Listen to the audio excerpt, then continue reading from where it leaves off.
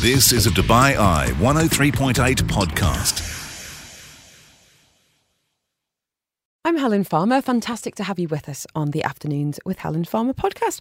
Real healthy focus on the show today, both physical and mental, in conversation with consultant dermatologist Dr. Natalia Spearings, answering all of your skincare questions, saving you some money, saving you some time too, with a couple of wonder products that you might be surprised by. Nutritionist Rashi Chowdhury was talking hormones and PCOS in men, and it was Dr. Thoraiya, clinical psychologist, who joined us, explaining why you could be too nice. Healthy habits. On Afternoons with Helen Farmer. Here to help for the next hour, we have got Dr. Natalia Spearings, UK-trained, GMC-registered consultant dermatologist, also a fellowship-trained skin cancer surgeon. We love her for the no-nonsense approach. She will tell you, quite honestly, what is possible, what is not possible, where to spend your money, where to save your money, so you don't waste your time and your cash. Dr. Natalia is practicing at King's College Hospital, and between here and the UK, and how long have we got you in Dubai for after this? I'm here for another 3 weeks after today. And how busy are we? I'm fully booked until I leave, but it's okay because usually we can move people around and things can happen. And also, you can message us now, 4001, if you've got any questions. It's probably going to be the easiest way to pick her brains. Now, first of all, massive congratulations on your new book. Thank you. I have a copy in my hand, Skintelligent, what you really need to know to get great skin. Now, your social media, I find incredibly useful and a genuine reflection of your training and your philosophy around skin. And has this been a kind of an amalgamation of your training and what you've been broadcasting and talking about recently? Pretty much. It's basically answering all the questions I have gotten through Instagram for the past few years that are like the most common asked questions, and I've just put them all into a book so that you can find all the answers in there. There you go. It's out next week. On the back, forget double cleansing, vitamin C serums and eye creams. Looking after your skin is less complicated than you think. Ooh, controversial. Well, given that this morning I have double cleansed, I did put on a vitamin C serum and I also put eye cream on. Well, now you have to read the book and never do that again. I'm going to save myself some money. Now, as I said, you've been on UK TV, you're big on social media and engaged in that scene. And I feel like there's a huge appetite for information at the moment. Yeah. There's also an awful lot of people claiming to be experts. And I'm just curious, has anything caught your eye recently? We just think, well, that is just absolute nonsense. You should not be allowed to have a social media account to kind of communicate that. Controversial. I mean, there's you a lot. Don't need to name names. No naming names. There's a lot of stuff like that. I think the one that really bugs me is that people say that petroleum jelly is unsafe, which is Vaseline. And like it's the first moisturizer of all time, and it's in everything you buy. So there is petroleum jelly in everything. So if it was really that unsafe, then it wouldn't be allowed. And like it's the best moisturizer ever. So if you have a problem with your skin, wax some Vaseline on there, it'll probably get better. I feel like you are the dad from my Big Fat Greek Wedding with the Windex. Yeah. Here you go. Just put this on. But that's my big, I just find it so irritating. The amount of DMs I get on a regular basis saying, is petroleum jelly unsafe? And they send me some TikTok video of someone talking about Vaseline causing cancer. And it does not. It does not. We're here to bust a myth this afternoon. Now, something that caught my eye recently was a TikTok video claiming that anti-dandruff shampoo can help with acne. It says it's got a couple of active ingredients. What do you reckon to this? So I think that's a little bit of a misunderstanding with something people refer to as fungal acne, which is actually not acne. It's a rash due to Pityrosporum, which is a type of yeast on the skin. And so if you use an antifungal for that, or anti-yeast, which is what dandruff shampoo really is, because ketoconazole or whatever it's in there, that's what it is, that will help that condition. But it's not an acne vulgaris is a different problem. So there's just it's just words being misused and kind of misunderstood. Dr. Natalia Spearings with us this afternoon. We are going to go to the text line next. You can be anonymous if you prefer. We've had a 44-year-old man getting in touch saying basic skincare routine, face wash in the shower, use CeraVe lotion. What else can I do? And Dina's got some unpredictable skin. Plus, we're talking saggy old lady face. What can you... It's not my words. It's not my words. Came in on the text line. What can you do about it? We'll find out next. Healthy habits. On Afternoons with Helen Farmer. Consultant dermatologist Dr. Natalia Spearings. She's practicing in Dubai at King's College Hospital and on hand now, taking time out of a very busy schedule to answer my questions, but most importantly yours, with some good no-nonsense advice designed to save you a dirham or 1,000, and certainly some time as well. So you can throw that 14-step Korean skincare routine in the bin. Alison's saying, when I had very bad skin problems, petroleum jelly was the only thing that helped. We're just singing the praises of some cheap Wonder products. Let's go to the text line. No name on this message saying, I'm getting old lady saggy face. Aside from surgery, which I may consider in a few years, how can my skin look smoother and plumper? Any collagen boosting treatments or supplements Dr. Natalia recommends? Okay, so no supplements. So we'll skip that one. Treatments like to give your skin a bit more glow. I would always look at surface first. So surface is treating pigmentation and texture. And the two things that do that are hydroquinone and tretinoin, which is our favorite cream. This is the 15 dirham Wonder Cream. Wonder Cream. You can just go ask the pharmacist for it. It's changed my life. Yes, it's awesome. So that's good. So then we're looking at texture. So pigmentation is actually more aging than wrinkles. Interesting. Which is interesting. So if you have bad pigmentation from sun exposure or melasma or whatever, then you kind of need to tackle that. So we have definitely great creams for that. And then you can look at things like hyaluronic acid injections, not filler, but things like Profhilo, Volite. And these things are temporarily boost the plumpness, if you will, of the dermis, the second layer of the skin. And that can give you that slightly glowy, lifted look. But without getting into Madonna territory of pillow face. Correct. Yes, because it's not a filler. Yeah. Interesting. It doesn't give volume. Okay. Which is good. Hope that helps. And these are things that you administer. Yes, correct. Yeah, okay. Most dermatologists, yeah. I hope that helps. We've got a gentleman caller. 44-year-old man here. Have a very basic skincare routine, e.g. wash my face in the shower, use CeraVe lotion afterwards. Is there anything else I could or should do as I get older? Yeah, I guess the only thing would be sunscreen, which Helen, you mentioned too. So definitely sunscreen. I would do SPF 50 once daily in the morning, especially if you're driving or, out and about, if you're going out of the car and into the car. So SPF 50 all the way. And I wouldn't add anything else. I mean, most men have great skin and do very little. I know. It's very so annoying. But that's great. I love this question from Nabin saying, looking at making some savings around the home, what is the difference between baby/kid and adult products for the bath, face or shower? Can't we just all use the same? Yes, you can. There isn't any difference except for the packaging and perhaps the price point. Adult things tend to be more expensive, I think.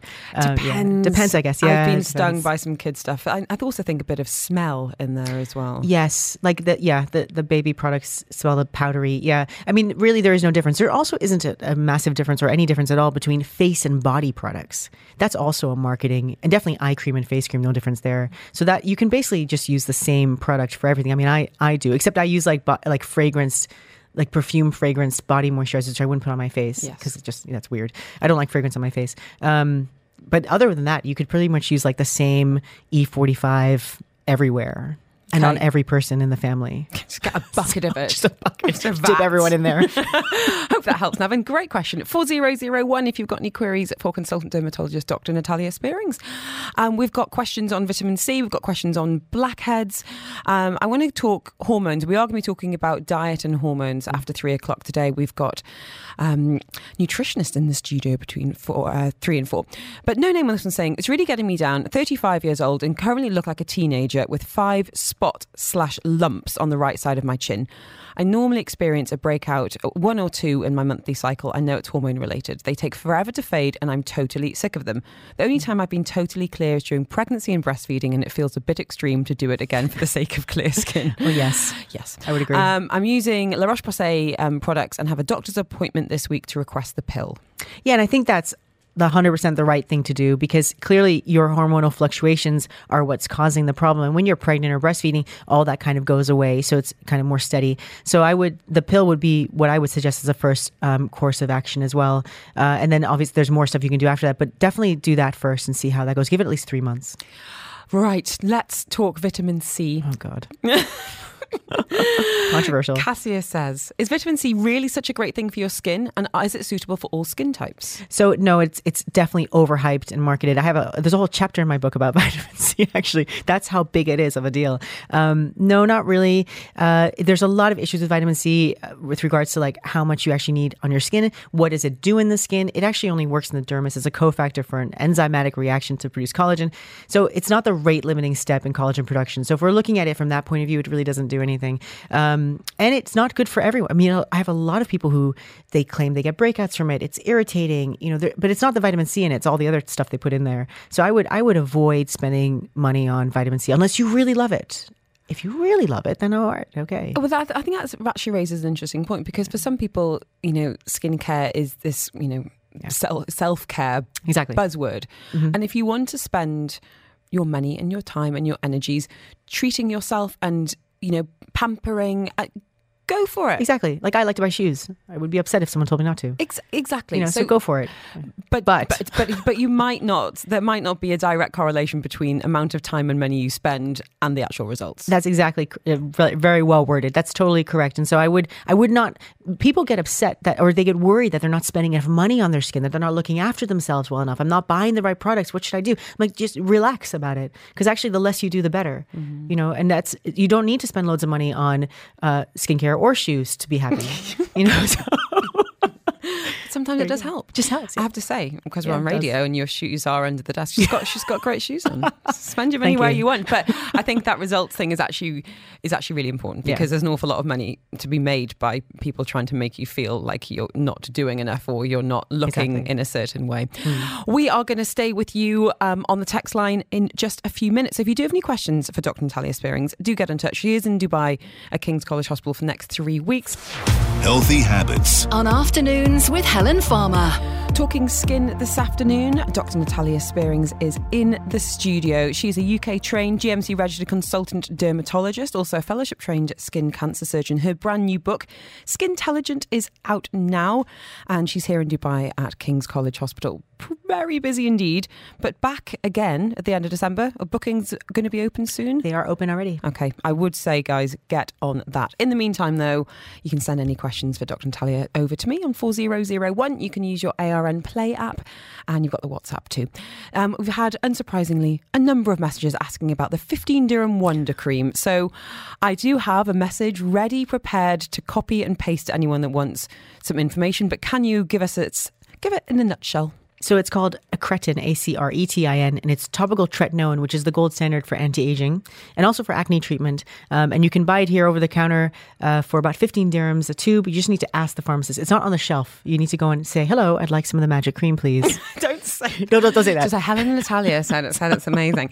No, but in all seriousness, it's effective for cell renewal, I guess. Correct. Yeah. It's the only thing that has a strong evidence base and FDA approval for the treatment of fine lines. So that means it's safe and efficacious for that indication, because the FDA does not mess around. So, yeah. It's also, as we said, 15 dirhams, and this amount of retinol in I guess, big branded products would cost you a fortune. Oh, and that's nowhere near the same, because tretinoin is technically a prescription only medicine. So it's not going to show up in your cosmetic products. All those downstream retinol things that people talk about that are in all these cosmetic products, they basically don't do anything. So don't spend 200 pounds or 800 dirhams or whatever on one of those, because you might as well just spend the 15 dirhams, quid, whatever. 15 dirhams. Where are we? Yeah, where are we? 15. Always spend the less amount. Yeah, always spend the less amount. So yes, if you do want that information, just message me saying miracle cream. and I don't say that lightly. It really has completely changed my skin. No, it's okay. But there are some guidelines in terms of applying it. So, starting off slowly 3 times a week. Yeah. And it is photosensitive. So you need to be using sunscreen the next day. Mm-hmm. Okay, hope that helps. Okay, message here. My 13-year-old has deep blackheads. What do you recommend? Yeah, so if it's just deep blackheads, like comedones, but not active acne, then actually, and this is a bit off piece for me, I would say get them extracted, which I know I always talk about facials being bad things, but in this scenario, this is the only scenario where otherwise they're never going to go. So don't pick at them yourself, obviously, but definitely get them done professionally. And then you use a topical retinoid like tretinoin or one of the more acne-specific ones like adapalene on top of that to maintain that clearance. So if there's no active acne, it's just blackheads, then that would be what I would suggest. So what you're saying is all of those creams and scrubs that say they're blackhead clearing and removing, don't do it? No. Shocking. Sorry. Okay, hope that helps. No name saying, my kids keep on getting recurring eczema circles on their legs, sometimes as big as the palm of my hand. What's the best thing to put on it? So I think the first thing here is, what is the actual diagnosis here? Because you can get discoid eczema. So there is a type of eczema that only occurs in circles. But that's not, if it's all your children, then I would be more concerned about them having ringworm, which is much more common. And I've actually seen a lot of ringworm in the past few weeks in children related to animals. People having, I don't know why people aren't getting pets suddenly, but rabbits, dogs, who have all been diagnosed with fungal infections, and then the children all get it as well. So I've been treating a lot of that recently. Weird. Ooh, interesting. Yeah. Okay, Rabbits. so get the correct diagnosis Yes. before you start. Don't put any topical anything. don't put any topical steroid on that until you know that you're treating eczema, not ringworm. Because if you put topical steroids on ringworm, it'll make it go crazy. Now, I want to come back to aesthetics, if you don't mind. No problem. Because a big part of your book is, as you say, answering all the very common questions that you get. And I just flicked it through it and it said, basically, can Botox prevent wrinkles forming? Yay or nay? Yes. And and it's really kind of, if you think about this logically, you create wrinkles on your forehead, for example, by moving your eyebrows up and down. So by crinkling the skin whenever you move your forehead or use your forehead muscle, if you stop using the forehead muscle, you will no longer crinkle the skin, which means you will no longer develop lines. So if you do that and are consistent with it and never move your forehead, then you will never have lines because you create wrinkles by the movement of muscle, which is why something like neurotoxin or Botox works to stop wrinkles because you don't move the muscle. Here's my thing. Oh, okay. Uh-oh. No, Botox just doesn't last that long on me. So there's a lot of reasons why that can be. So some people just have that. So what, 2 months? Yeah, about 2 months. Yeah, so that's not totally abnormal. But usually if you increase your dosage at your treatment, that probably will last you longer. So you probably need a little bit more, maybe double what you had, and that will probably last you longer. Yeah, I'm just too expressive. I've just got so much to say with smile my too much. face. Exactly. But staying with aesthetics, Anonymous Match is saying, I want to get dermal fillers, but from what I'm reading, there's always a risk of blindness, even with an experienced doctor. Is this correct? That's correct. So that is the major, besides like the puffy face and stuff and swelling, that is the major risk anywhere on the face because it's about occluding the retinal artery, which is the artery that feeds blood to your eyeball. And you have to remember that filler is like a thick substance. So if you inject filler into a blood vessel, it will theoretically go into that artery and can blind you. So, and that can happen anywhere on the face because all the vessels, the vasculature or the blood vessels on your face are all connected.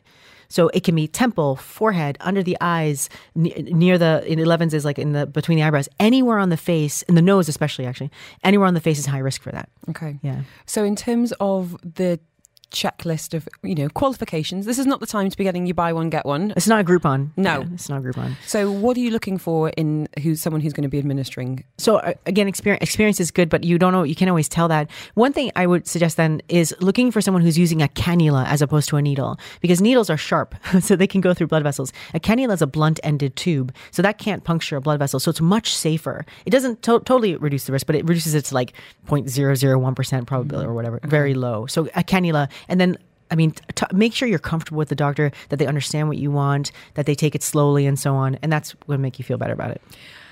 Question here about pigmentation, and you are a real expert when it comes to melasma in particular. Message here saying, I've got pigmentation on my face with a dull appearance. The doctor prescribed Triluma cream to be applied an hour a day plus carbon peels. Will this help? So I don't like, so the Triluma is an FDA approved treatment for melasma. So it's okay. It's not the best, but it's good. It can be good. I wouldn't say applied for an hour a day, but I'd appreciate why that's being said because of irritation issues. Triluma is generally not too irritating. So, talk to your doctor and go with the advice your doctor gives you because they know your skin and they've seen you. But usually I wouldn't advise it just applying it 1 hour. I'd say use it overnight for best results. And then with the carbon peel, that's just a gimmick. I'm so sorry. But oh my God, the carbon peel, it does nothing. It looks good on Instagram. It looks so cool, but it's totally useless and it's expensive for being nothing. So I would just skip the carbon peel, just use the Triluma. There you go. Okay. Really hope that helps. Uzma saying, is there anything basically, is sensitive skin a thing? No. I have a chapter in my book about this. So sensitive skin is not actually a defined skin. There's no skin types, but type. So I call it reactive skin. And that's usually due to the overuse of cosmetic skincare. So if you use a lot of vitamin C, niacinamide, azelaic acid, retinol, and you put all that on in layers, you will almost certainly develop reactive skin because no one's skin can tolerate that. Even the most robust skin shouldn't be laden with products all day long. So, and that's what I see a lot in females. They just have they think they're sensitive, but they're actually just reacting to lots of product. Hope that helps. Dr. Natalia Spearings is with us, consultant dermatologist. She is in Dubai for the next few weeks at King's College Hospital, fully booked, but you can get bookings from December onwards. How long are you going to be in town in December? About 7 weeks. Yay. All right, brilliant. We've had a phone call. Let's 04871 5500. Here is Alethea. Issues. I have a lot of facial hair, and for that I had done a laser treatment, the hair removal treatment. My hair growth did not reduce, but I also got acne problem because of that. So what are the precautions I should have taken, as well as what can I do now for it so that the scarring from the acne goes, as well as it would help me with my facial hair? Oh, that sounds that's terrible. Oh, Okay, so I'm not a fan of laser for facial hair for many reasons, and one of them is what you just said. It can stimulate acne and so on. So for hair removal, go for electrolysis. That is a little bit more painful, but much more effective in the long term. And it should not cause any pimples or acne or problems like that. Now that you have the post-inflammatory pigmentation from the spots, then you need to treat that. And generally, I use the same type of treatment I'd use for melasma. So Triluma is the same idea. Tretinoin, hydroquinone combination cream. That will definitely make that better. And then switching your hair removal to something less irritating is a good way to go. Okay. Now, we're not getting any younger. No, we're not. We're not. And Laura's saying, my skin has changed since the menopause. I definitely look older. What can we be doing to make my skin look less tired and dull? And it happens. It happens. I mean, this is where people always ask me about HRT. I'm not a hormonal doctor or hormone specialist, so I would say talk to your doctor about HRT. No one should really take HRT just for skin, though people do report skin benefits from using it. So, because the drop in estrogen does affect the kind of the hydration of your skin. So that's true. But with, if you're looking tired, I mean, I keep on repeating the same thing. Tretinoin is great for this. Vaseline is awesome for maintaining hydration overnight. Staying out of the sun, and maybe like getting more rest. Cause like, that's also going to be a big part of this, which I know is easy for me to say. But. What about water? Because I know, well, I'm just curious. Yeah, no, there's no link between the oral intake of water and skin hydration in normal, healthy people. That comes from like IT usage in areas where patients are literally dehydrated, like literally, no, not peeing, because they're very unwell. And then we do see changes in skin, but that's extremely acute. So that's the extreme of situations. Normal people, I mean, most of us just drink to what our thirst level is. Yeah. And that's, as long as you're, peeing every now and then, you're fine. Dr. Natalia Spearings is a consultant dermatologist, not a urologist. Clearly. We've had a number of messages asking for your details, social media account, all that good stuff. So I will let you handle that. Yeah, so my Instagram is at Dr. Natalia Spearings. My name is a little difficult to spell, but you can still find it. So at Dr. Natalia Spearings.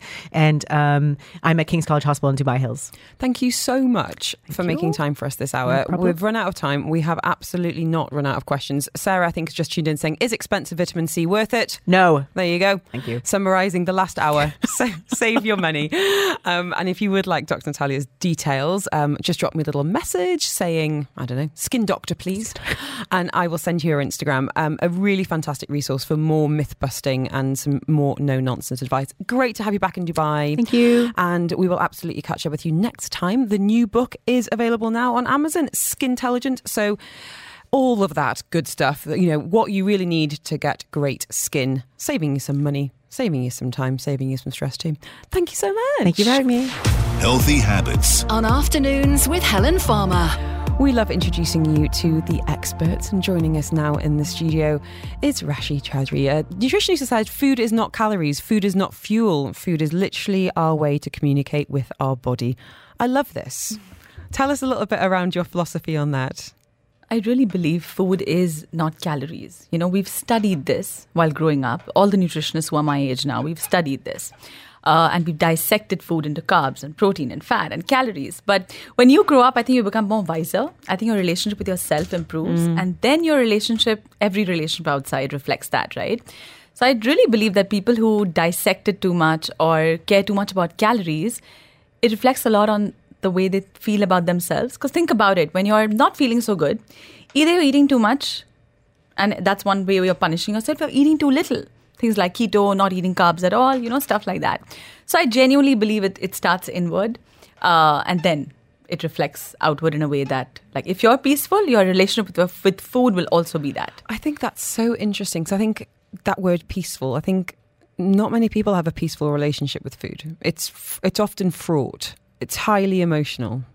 And where is that coming from? That's everywhere. When do we pick up, all of us do it, right? When do you pick up a burger? When do you have that ice cream? When you're not feeling okay inside. Sometimes, of course, we're celebrating and you're having a good time and that's cool. But you need to be mindful enough to understand which emotion are you eating for. I think food is nothing but emotions. It's one of the ways we express our emotions. So if you're eating too much, it means something's not okay. If you're eating too little, something's not okay. What about specific cravings? If you're, I have sugar craving. Normally around 3:30. So I'm just warning you're on a countdown now. And it's that kind of typical mid-afternoon slump. But I've got friends who might crave like saltier food and just want to eat bags and bags of crisps. What do those mean? This is so interesting because there's so much I want to say about this, but let me try and collect my thoughts on this, right? So I've read some studies, and these are not some published studies, but I've read some stuff on, some experiments done. People who crave crunchy a lot generally have a lot of anger issues. They want to crunch on stuff. People who crave a lot of dairy products, they miss comfort. So there are these associations you can make, but these are just associations and they don't mean much, right? But what I know for sure is that if you are craving something at 3 p.m., think about what you ate at 12:30. Think about what your sleep was like the previous night. Because when we don't sleep well, our brain collects all these toxins, and then the next day, making the right decisions becomes harder. So it's got so much to do with sleep and with also stress levels, right? And again, emotional eating is got to do with you're not feeling okay inside. So you need something outside, whether it's food, alcohol, sex, your phone to feel okay. It's interesting because I think a lot of people in the earlier weeks and months of the pandemic where there was so much uncertainty, there was so much stress eating. Yeah. I was getting through like red licorice laces like you wouldn't believe. And I what were your kids doing when they see you doing this that? This is all to do with distance learning. They were asking for snacks constantly as well. Yeah. But, that sense of uncertainty led to a lot of people, eating too much, as you're saying, drinking too much. And it became this kind of meme, this trope of, the pandemic pounds. We're obviously a lot less active as well. And we're coming through that now. However, what we were discussing on the show yesterday with a specialist psychiatrist was that we thought burnout would be gone. We thought that when we saw fewer people dying and there was more routine in our lives, and that doesn't seem to be the case. It seems like everyone's still very stressed out. What are you seeing in clinic when it comes to looking at this through food and that kind of holistic sense? So I genuinely think if we were talking about this outside as well right now, if we are able to relax and rest, and because our autonomic nervous system cannot be in both, right? It can't be in fight, flight and rest, relax. But when we are in this rest and relax mode, that is when we actually calm down and everything in our body gets better. In fact, the topic that we're talking about today as well, hormones, it all starts with the oat axis. I don't know, are you familiar with the oat axis? Never heard of that in my life. Call it the women, we call it the Holy Trinity, Oat axis is O is your ovaries, A is the adrenals, and T, thyroid. These three communicate with each other, so everything is in balance. Now, A is the adrenals. Have you heard of adrenal fatigue? Yes, I may be having an appointment for that. No. It comes under stress, right? Because how long will your body handle that extra cortisol? And then that cortisol is actually made from progesterone. So when I'm going to have too much cortisol in my body, eventually progesterone has to come and help in and give me more cortisol. Now, when progesterone goes down, what dominates? Estrogen dominates. And then when you have estrogen dominance, that's when we can't lose weight, we feel more anxious, we have hair fall. And when, I know this is long and it's a rant, but when estrogen dominates, that is when our gut takes a hit and we have low levels of active T3. Have you heard of active T3? That's a thyroid hormone. So many people these days have Hashimoto's, they don't even know it. In fact, 80% of people who suffer with hypothyroid actually have Hashimoto's. When there's too much T3 or too less T3 rather, there's something called as active T3 that goes up, which a lot of doctors don't even test for. But this keeps us in the loop of the oat axis. So if you want to, be hormonally healthy, you have to start looking at your hormones from this oat axis perspective rather than just what's up with my progesterone, what's up with my estrogen, Right, we are going to unpick this further. We're looking at men's hormones next because you might have heard of PCOS, polycystic ovary syndrome, but believe it or not, chaps, you might have an equivalent issue. We're exploring that. And of course, going to the text next. So if you do have any questions, this is your chance. We've had messages about early puberty, about a kind of nutrition-packed smoothies as well. And Elena wants a reliable nutrition app. What does Rashim recommend? We'll find out. Healthy habits. On Afternoons with Helen Farmer. We are talking nutrition this afternoon and the impact of what we eat how we feel, our hormones. A really good point here from Cheryl saying food is about memories. It can be a reminder of home or celebration. Food is very personal as to how you associate with your emotion. I think understanding and disengaging if it's bad eating from this is key. Interesting. And joining us in the studio this afternoon is nutritionist and gut expert Rashi Chaudhry. What's your take on Cheryl's take on food there? I love it, right? Think about all the times as a child, you felt comforted. It goes back to food. And sometimes it's care. It's, you know, I know some cultures and some families, you know, it's food is love. If you refuse this, you don't love it. And that we're not talking about that, but I'm thinking about the love that goes into, you know, a recipe or caring for somebody. Yeah. It's really powerful. It is. And in fact, I think a lot of, I've started this company a while ago, and it was about healthy baked products and things like that. And I think that goes back to what, you know, my mom taught me as a child. And I love cakes because of the way she baked them for me. And because I wanted healthier versions of it, now I do what I do. But yeah, like so many things are associated with what we learn about food as children. Yeah. You know? Memories, celebration, communication with others and self. Let's talk hormones, because you got in touch and said, male PCOS. And I went, what? PCOS? Polycystic ovarian syndrome? Men don't have ovaries, Rashi. What are we talking about? So let's understand that PCOS, although it's very well researched, a lot of women who don't have a problem with or defect in their ovaries still have PCOS. They have all the symptoms. So number one, PCOS in itself is misunderstood a lot. The medical community is now considering changing the name to MSR, MRS,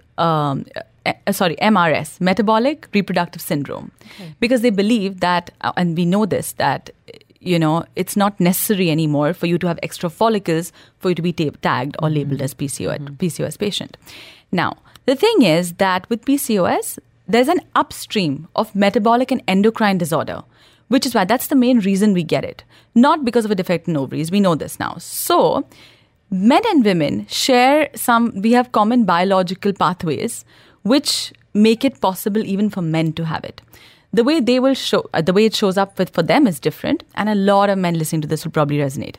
If you are below 35, if you have AGA, which is early onset of androgenetic alopecia, which is male pattern baldness, I know so many men, all right, who have this, or acne, or hypertrichia, which is excessive amounts of hair anywhere else, then there's a possibility that you are displaying some signs of PCOS. Now, again, PCOS, the name needs to change. We'll park that name. Yeah. But so we're talking about hormone imbalance in the most simplistic ways. Yes, but the thing is that a lot of the clinical blood work is very similar. Like LH, FSH will all be off, even in men. Men feel they don't have LH, FSH, they do. SHBG will be low. SHBG is of interest for men, because if that's low, even if you have enough testosterone, it's not going to help. So you're going to be suffering with low libido. You're going to be aging faster. Your testicle size are going to be smaller. You're not going to get good sleep. You're going to struggle with excess weight. So PCOS is now a family affair. So if you have a sister... Don't make me sing. but it could be something that, you know, a man and woman could both be struggling with at the same time, quite feasibly. Exactly. And nowadays, we now know andropause, you know, which is male menopause. So it's called ADAM. So PCOS does exist in... Now, the problem is, if you don't detect it early, and if you don't start doing something about it, these are the men, again, there are fewer studies on this, but there are studies. These are the men who are predisposed to prostate cancer. Okay. Prostate cancer is the third most common type of cancer in the UAE. So if you detect it earlier, then at 60, you won't be struggling with it, you know. And once detected, then what kind of treatment plan would you, as when you're looking at purely food-based, what can be helpful in addressing that balance? So this is such a broad question, right? But the one thing that I do want to talk about, and because I think it's so important, is making sure your glucose or your blood sugar levels are balanced. That is one way to make sure your insulin is okay. And if your insulin is fine, most of the things will function well. So how do we do that? Simple things. You will have to look at, or rather be mindful of, the amount of carbs you're consuming. Fruit is a carbohydrate. I am not saying it's bad, and I'm not saying don't have it, but be mindful about it. Just because you think fruit is healthy, it's nature's candy. It is candy. You know, it's going to go into your body, become glucose, and then your body has to process it, your liver has to process it. So the thing is, eat your fruit, eat your carbs, but just be mindful about when you're eating it. I highly recommend a lot of people to start their day with fat first thing in the morning. If they have a gap between the time they wake up and then their breakfast. If there's no gap, then for breakfast, do a high protein and fat breakfast rather than having a cereal, muesli bar. We do a lot of breads and stuff as well. Give me some ideas for what you would like to see on that plate first thing. Ideally, in Dubai, it's very easy because eggs and avocado are fabulous. If you're vegan, then do a vegan protein shake. If you don't want to have protein shakes, that's cool. You can do a big bowl of sprouts. There are a lot of ways of making sure you're getting your protein and fat first thing in the morning. That sets the pace of the day. If you are going to have that for breakfast, within 4-5 days, firstly, our microbiome starts to change. When you're giving your microbiome a lot of carbs to eat, that's what they thrive on. And of course, the carbs we're never going to have, it's very hard to even find the right sourdough bread here. A lot of supermarkets do it, but they have the worst kind of quality in it. If you can do bread and if you like bread, please do sourdough. Because again, having gluten first thing in the morning is going to raise your sugar. Sourdough bread, I think most people now know is 97% gluten-free if it's got the right ingredients and it doesn't have a massive impact on the blood sugar. So if you really crave carbs, then do it in the form of sourdough bread, With some eggs and avo as well. Yeah, or a protein shake. That's so easy. Now, we have got lots of messages coming in for you, and after past, we will be going to those. But if you do want to get in touch, if you want to reach out with any questions, comments on the topic of food or nutrition, we have got Rashi with us through until 4 o'clock today. You can reach us on 4001. You've got your ARN Play app, and you've got the phone line as well. It's 04871 5500. We've had a question here from Elena saying, can Rashi please recommend a reliable nutrition app? I've been using MyFitnessPal, but so fed up of the inaccurate information database. And it's not easy to put in your own if you're making recipes. Happy to pay for accurate, time-saving data. Thank you. What do you like? Oh, wow. So this is, look, I've been this person using apps and realized that this is just not working because my relationship with food is really getting messed up. I think it's important to think about how we think about food because the way we eat is literally the way we live our lives. And if we're constantly going to be battling with food and again, segregating it into calories, which I'm not saying doesn't help, but most of us, we are extremists, right? We love going all the way. Then we'll be calculating the last calorie, and that's just not a fun way to live, I think. Also, I think we have data overload. I do. I don't want to know how little I'm sleeping. I don't want to know how much I'm eating. Yeah. Because then we lose touch with our bodies. When I was tracking my sleep, I'd wake up and be like, I feel okay. And then I'd check the data and I'd be like, well, it only says I had 4 hours and 55 minutes, so I must be tired. Yeah. And I wasn't tired. Yeah. But I let that influence my mood. But this is the thing, right? I feel when I wake up, I know how I've slept. Mm-hmm. It's an instant, and that's our communication with our body. Mm-hmm. So I am, and maybe this is probably an unpopular, advice or like, it's not, people love collecting data these days. But I prefer to keep things simple. Eat good food, make sure your sugar level is balanced, eat enough good fats, take your basic supplements. You don't have to go crazy. Think good thoughts. The other day I read something on Instagram and I was like, it said 80% of your problems will go away if you do two things. Chew on the right food and chew on the right thoughts. We forget about the second part. It's so important. The communication that we're having with ourselves, that conversation is key. Ooh, love that. Just got goosebumps. Rashi's with us this afternoon until 4 o'clock. We're going to go to the text line. So if you do have any questions, we're talking about hormones this afternoon. So we have had a couple of questions about trying to conceive, about PCOS as well. This is your chance to get in touch. Healthy Habits on Afternoons with Helen Farmer. Joining us in the studio now is nutritionist Rashi Chowdhury, on hand to take your questions as we talk about food, hormones, balancing, how it all comes into play. And we've been talking about hormone balancing for men and women. And I'm curious because you do very regular gut cleanses with clients. And I wondered what kind of relationship you have seen either in yourself or in clients, or what studies are showing the relationship between gut health and hormones, Rashi. Now, this is, again, so gut is, we've recently, in the last 10 years, everyone's talking about the gut. But now, I think literally everybody's understanding why the gut is so important. Now, let's talk about just gut and hormones, right? And again, there are so many correlations here, but let me just talk about one, which is the most common one, estrogen. Everybody knows estrogen, right? Now, men and women both have it. Now, estrogen, when it comes to women, right? a lot of women struggle with estrogen dominance. Now, in our gut, we have lots of different microbiomes, one set of which is called estrobolome. Now, estrobolome decides how to metabolize estrogen. So if my gut does not have enough of estrobolome to help metabolize estrogen, there's going to be either too much or too little. And then again, the oat axis gets sort of messed up because if it's too much estrogen, there's too little progesterone. Which is why feeding your gut the right kind of food so that the bacteria get fed and hence they turn on and off hormones and switch those genes, in fact, is so important. So taking care of your gut when you're trying to balance your hormones is super important. Tell us about some of the best hormone balancing foods then. I think we should start with fat. Also, we talk so much about progesterone, estrogen, all of this. This conversation is not complete without talking about pregnenolone. Pregnenolone is literally the mother of all hormones. And it's a steroid hormone. It's made from fat. So if you're not going to have enough fat, enough good quality fat, the amount of pregnenolone that you produce and then the trickle-down effect that happens is going to be affected.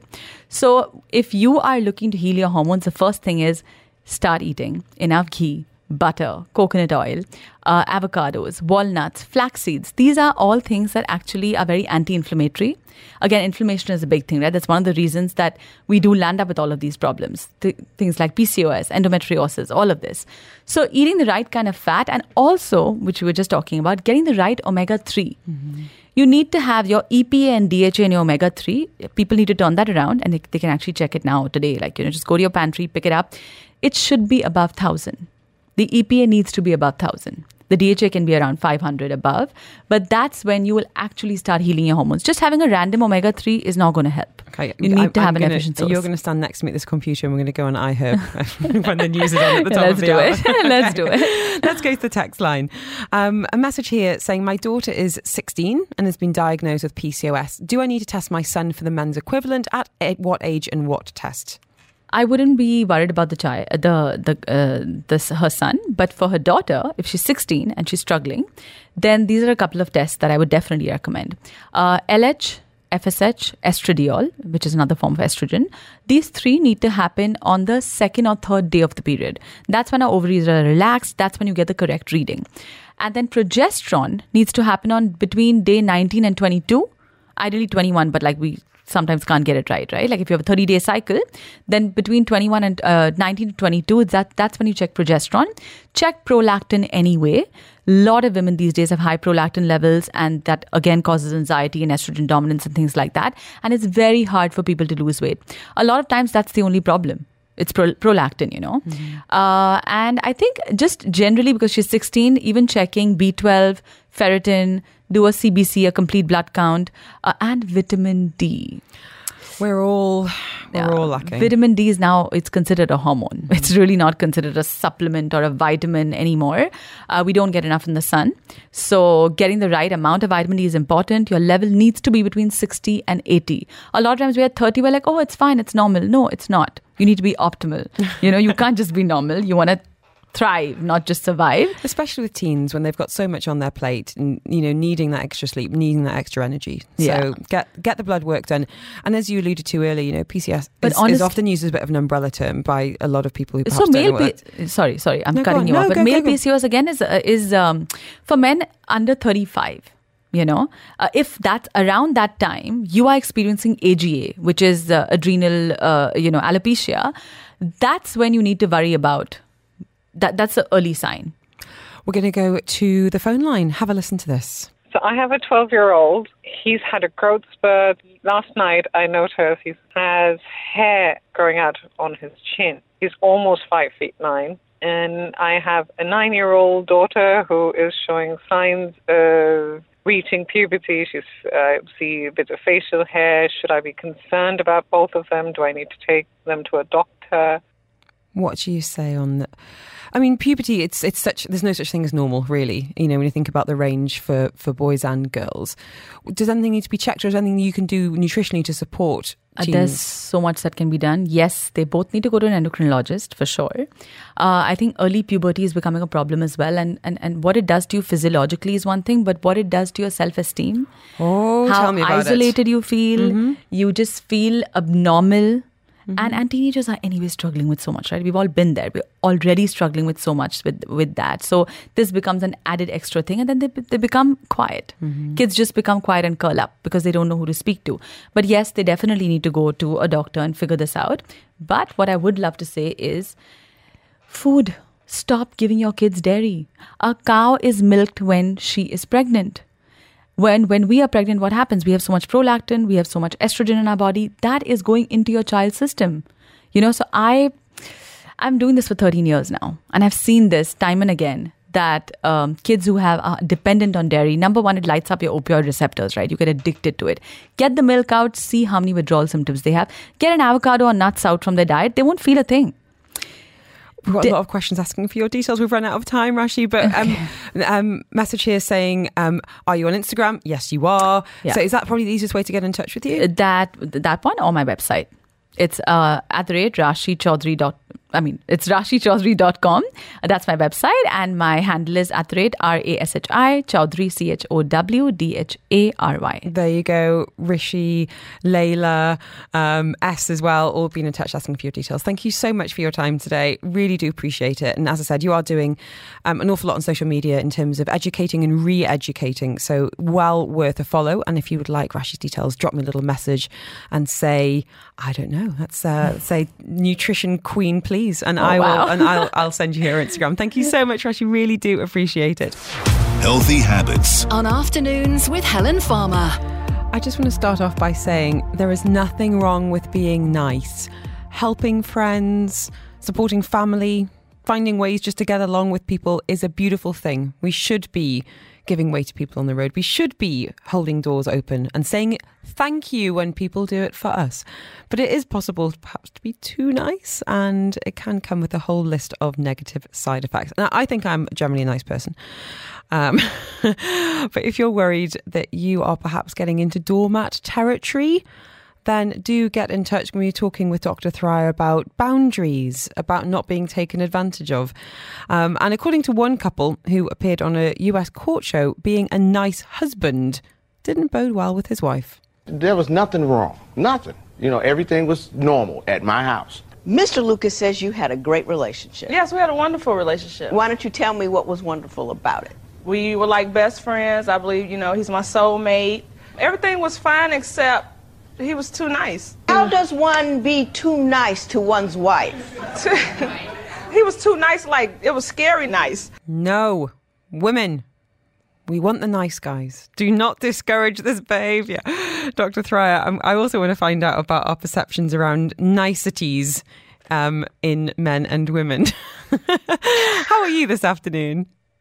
I'm well. How are you? I'm really well, thanks. I'm having a great week. Really enjoying the show this afternoon. Lots of lovely people listening and messaging, and a lot of people have got questions for you about kindness, niceness, making sure we're not being taken advantage of. Is this something that you've seen coming into clinic? People worried about feeling compromised in this sense? Well, interestingly enough, a lot of people don't really recognize that they're being overly nice and that they're allowing people to take advantage of them until they start to experience bouts of anger and resentment and sometimes extreme frustration or lashing out.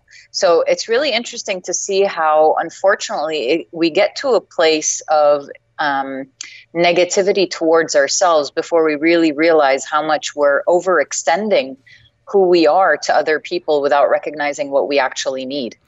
Well, it's an interesting question, actually, in terms of expectations of others. If you are a good, decent person, I think a lot of us have hopes that other people would behave in that way as well. And when there's a gap between expectation and reality, we can be left feeling despondent, or as you said there, kind of even angry. For sure. It's really difficult because we grow up with watching these amazing Disney movies or like Hollywood movies where, people are nice and they're kind and they reciprocate and so on and so forth. But the reality of the fact is that so many people are different and we grow up in different ways, in different cultures, different ethnicities, different societies, and different upbringings. And so essentially not everybody thinks and feels and behaves like we do. And so when we have those expectations, we can be let down quite a bit when we allow people to enter our world without actually giving them the space to, for you and for them to learn more about you and for you to learn more about them. When thinking about kind of the good, decent people of the world, my mind immediately then went to my dad, who is just the kindest soul you can imagine. He's spending today donating logs to the log bank in the UK because a lot of people are having some energy cost of living problems over there. He is the man that has, driven homeless people to the shelter to buy them soup. He's just always, and I'll be honest, his expectations, I think, are sometimes quite unrealistic, even of me. He'll be the one saying, oh, Helen, this woman I know, her son's moving to Dubai. Could you have a coffee with him? Could you email him about this? And could you send over a list of hotels for so-and-so? Because her son, for the guy from the dentist, is coming to Dubai and I said you'd help. And I'm like, oh, Dad, you're so nice, but not everybody is that way. And it makes me want to protect him. It makes me want to be like, please, just, Does that make sense? It does. And, it's really kind of your dad to do the things that he's doing. The thing is, it's not a negative thing to be kind and to extend yourself to people. But we're talking about the sense of so much kindness and this overextension, so much so that you're losing yourself and you're forgetting your own needs and you're forgetting that there are things that you also require from other people. So if you have the opportunity to ask for those needs and receive those needs and still give a lot, do so. That's amazing.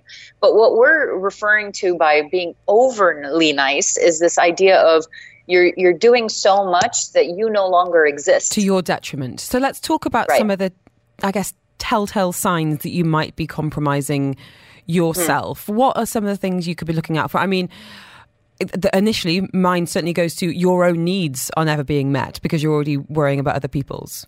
For sure. So your own needs aren't being met. It's quite big when you notice people that avoid conflict altogether. So there's something that they would like to say, but they stop themselves from saying, or they feel extremely uncomfortable in a specific situation, but they can't speak up. So this is another telltale sign. Also, prioritizing people over yourself. This need to kind of give and give and give and always feel like you're not doing enough. So that's extremely important. You can tell, and I can see that in so many people. The over feeling of guilt, just over, like feeling like what you're doing isn't enough, like feeling guilty for not giving back. If somebody doesn't like something that you say, or somebody doesn't like what you're asking for, that guilty feeling, the feeling of being ashamed, carrying on way too many responsibilities, holding responsibilities that are not your own. A lot of people will come to me and say, I made this person feel sad, or I hurt this person by saying X, Y, and Z. And then when you kind of dig in and you explore, it's like the person didn't actually say anything that was disrespectful or any of that sort. Instead, that person just interpreted it in their own way. And so what's happening is that a lot of people are holding on to this massive responsibility to make sure that everybody around them is okay. And that can't be one person's responsibility. Everybody has to kind of be responsible for their own feelings, for their own thoughts and their own behaviors.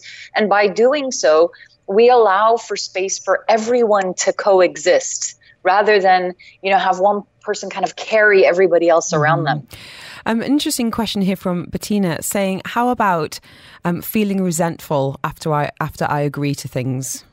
For sure. Feeling resentful can be a very big telltale sign that you're overextending, because essentially what you want to say is no, but you're either avoiding saying no, or you're not setting proper boundaries. You're not expressing your needs. And then after all, you get resentful. And here's what's really interesting. It's that it's not anybody else's responsibility to accommodate for you if you're not sharing what you need. Absolutely. So people aren't telepathic. They're not going to magically know what you need from them. So we tend to get frustrated and angry at other people, where in reality, we're frustrated and angry at ourselves for not speaking up. Dr. Thoraiya is with us this afternoon, clinical psychologist from the Human Relations Institute in Clinic. We're talking about overextension of yourself, too nice, saying yes to too much. We're going to get the text line next, a number of messages, questions, clarity needed. And I'm curious, what are some of the main reasons people feel the need to always be nice? Where does that people-pleasing need come from? Healthy habits. On Afternoons with Helen Farmer. Are you too nice? Are you being taken advantage of? Are you a non-stop people-pleasing machine? Dr. Thoraiya, clinical psychologist from the Human Relations Institute and Clinic, is here to help. Thoraiya, we've had a number of messages on this topic. People asking for a bit of clarity, people asking for some insights on their own specific situations as well. Faraz, by the way, you can include your name if you prefer. Faraz saying, I was well into my 20s before I realised how being labelled nice had become something of a prison. I had to learn there was a healthy way to be nice and still have your wishes respected. But I did notice when I first began to make this change, others in my life didn't like it. We are going to be talking about boundaries. And I'm curious, though, before we start talking about the dealing with, I'd like to establish where does this come from? You know, what do we know about the main reasons some people always feel the need to be nice to the detriment of their own time, their own emotions, their own wishes, as far as put it there? You know, where does that come from? Well, I mean, not to sound cliche as a psychologist, but really from our childhood. So essentially, a lot of the times when a child doesn't receive the love and the care that they deserve as children, they develop coping strategies and coping mechanisms well into their adulthood where they start to people please because they want to be liked, they want to feel like they belong. So if they're criticized and judged or invalidated or minimized, and not just them as people, but even their emotions, when their emotions, their needs, when the things that they express to their family members are completely ignored or even neglected, what ends up happening is that the child learns that, you know what, I don't matter. And there's this sense of inadequacy and the source of like, I need this external validation from somewhere. And so that's what they use moving forward. They try their best to get external validation from people around them by being liked. But what they don't realize is that actually they're not being liked. Because when you can't and you don't introduce yourself to people by being authentic and genuine, people don't really know who you are. Mm-hmm. So when you're a people pleaser, all they're seeing is a side of you that doesn't really exist. This is just your coping mechanism. And so when people pleasers tend to be liked and loved and feel a sense of belonging, it's very fake and fleeting because essentially people are going to end up either leaving or using them, and they're going to feel disappointed and sad and hurt by it. And that'll just feed more into this idea of I'm inadequate, I'm unworthy, I'm unlovable. Let's go to the text line on that very topic, saying I would like some tips, recommendations for dealing with life as someone as a people pleaser. I live every day worrying about what others think. I'm even scared to post on social media because I'm scared of judgment, and I feel like every day I've done something wrong and feel guilty. I know why I feel this way, and it comes from trauma, but I need to put into practice, start living my life fully and not on autopilot for other people. Well, I think that's an amazing message, and thank you for sharing that. Thoraiya, what would you say to this listener? Well, the first thing I'd say is make sure to get the book Set Boundaries, Find Peace by, I think it's Nedra Glover Tawwab. And that book is phenomenal. It's a very easy read, step-by-step guide to understanding boundaries, understanding why we don't have them, what boundaries look like, how to set boundaries with family members, with friends, with yourself, with colleagues, with bosses. It's a phenomenal book. It's actually one of my most recommended books to most of my clients, to be honest. And I would say it's a book that everybody should read. We will be talking about putting boundaries in place after past. If this is something that you need some help with, do get in touch. We've had an anonymous message here saying, over the years, my husband tends to have his way in everything, movies, holiday destinations, music. How can I make him understand? So a bit of assertiveness training we're going to be coming to as well. So please don't hesitate to get in touch.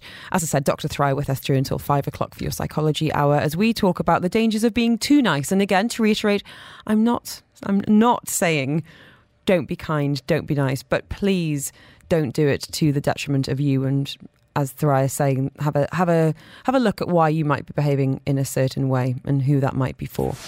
Healthy habits. On Afternoons with Helen Farmer.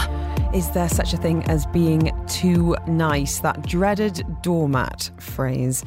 Joining us live to answer my questions and yours about some of the negatives of niceties is Dr. Thry, a clinical psychologist at the Human Relations Institute and Clinic. We've been talking about some of the telltale signs. How do you know that you are overextending? You're being taken advantage of. People are using you for your kindness. So saying sorry all the time, your own needs are not met. You sometimes feel resentful after saying yes. Maybe you're constantly swamped at work and carrying far too many responsibilities. If you've got any questions or concerns in this, please don't hesitate to get in touch. We're going to be talking about some of the strategies that you can use. Dr. Thry, a couple of anonymous messages on the text line that I'd like to turn to. One saying, over the years, my husband needs to have his own way in everything. Movies, holiday destinations, music, everything. How can I make him understand? There's a ... there. I don't know if it means help him understand that, her views are just as valid or that he's being unreasonable, but it sounds like resentment is building in this relationship. Well, one of the things that I think I want to highlight first and foremost is that we can't make anyone do or feel or think anything. So that is their responsibility to hold and not yours to carry. So that's extremely important. But what you can do is assist in that. And that requires opening up and sharing, discussing your needs. And this means I need you to allow me to make decisions on what movie we're watching tonight. I need you to allow me to make a decision on where we're traveling. These kinds of things, this open line of communication is extremely important when you're trying to set boundaries, but also when you're trying to assert yourself, because boundaries are not about saying no to people. Boundaries are about understanding and respecting that you exist just as much as the other person in your life does. Mm-hmm. So it's about mutual respect rather than a me over you or you over me. It's me and you together. I think that's a really important distinction. And, we think about boundaries being like walls and that's to keep people out. It's not. Boundaries can be where two people meet. And, absolutely, where expectations meet. And as you said earlier, we're not mind readers. Someone, it's natural for humans to want to take the last, path of least resistance. Of course, I think most people would be like, yeah, happy days. I want to choose everything upon my terms. But that assertiveness piece is really, really important, because being quietly resentful isn't necessarily going to get what you need. So let's talk about other ways we can stand up for ourselves, create those boundaries without feeling guilty, whether that is in relationships or in work. Can you explain some of the ways that you might coach someone in the couch in your clinic who might be struggling in this area? Well, one of the things I say you first have to do is understand what your value system is. So essentially, when you say to yourself that I value, let's say, respect.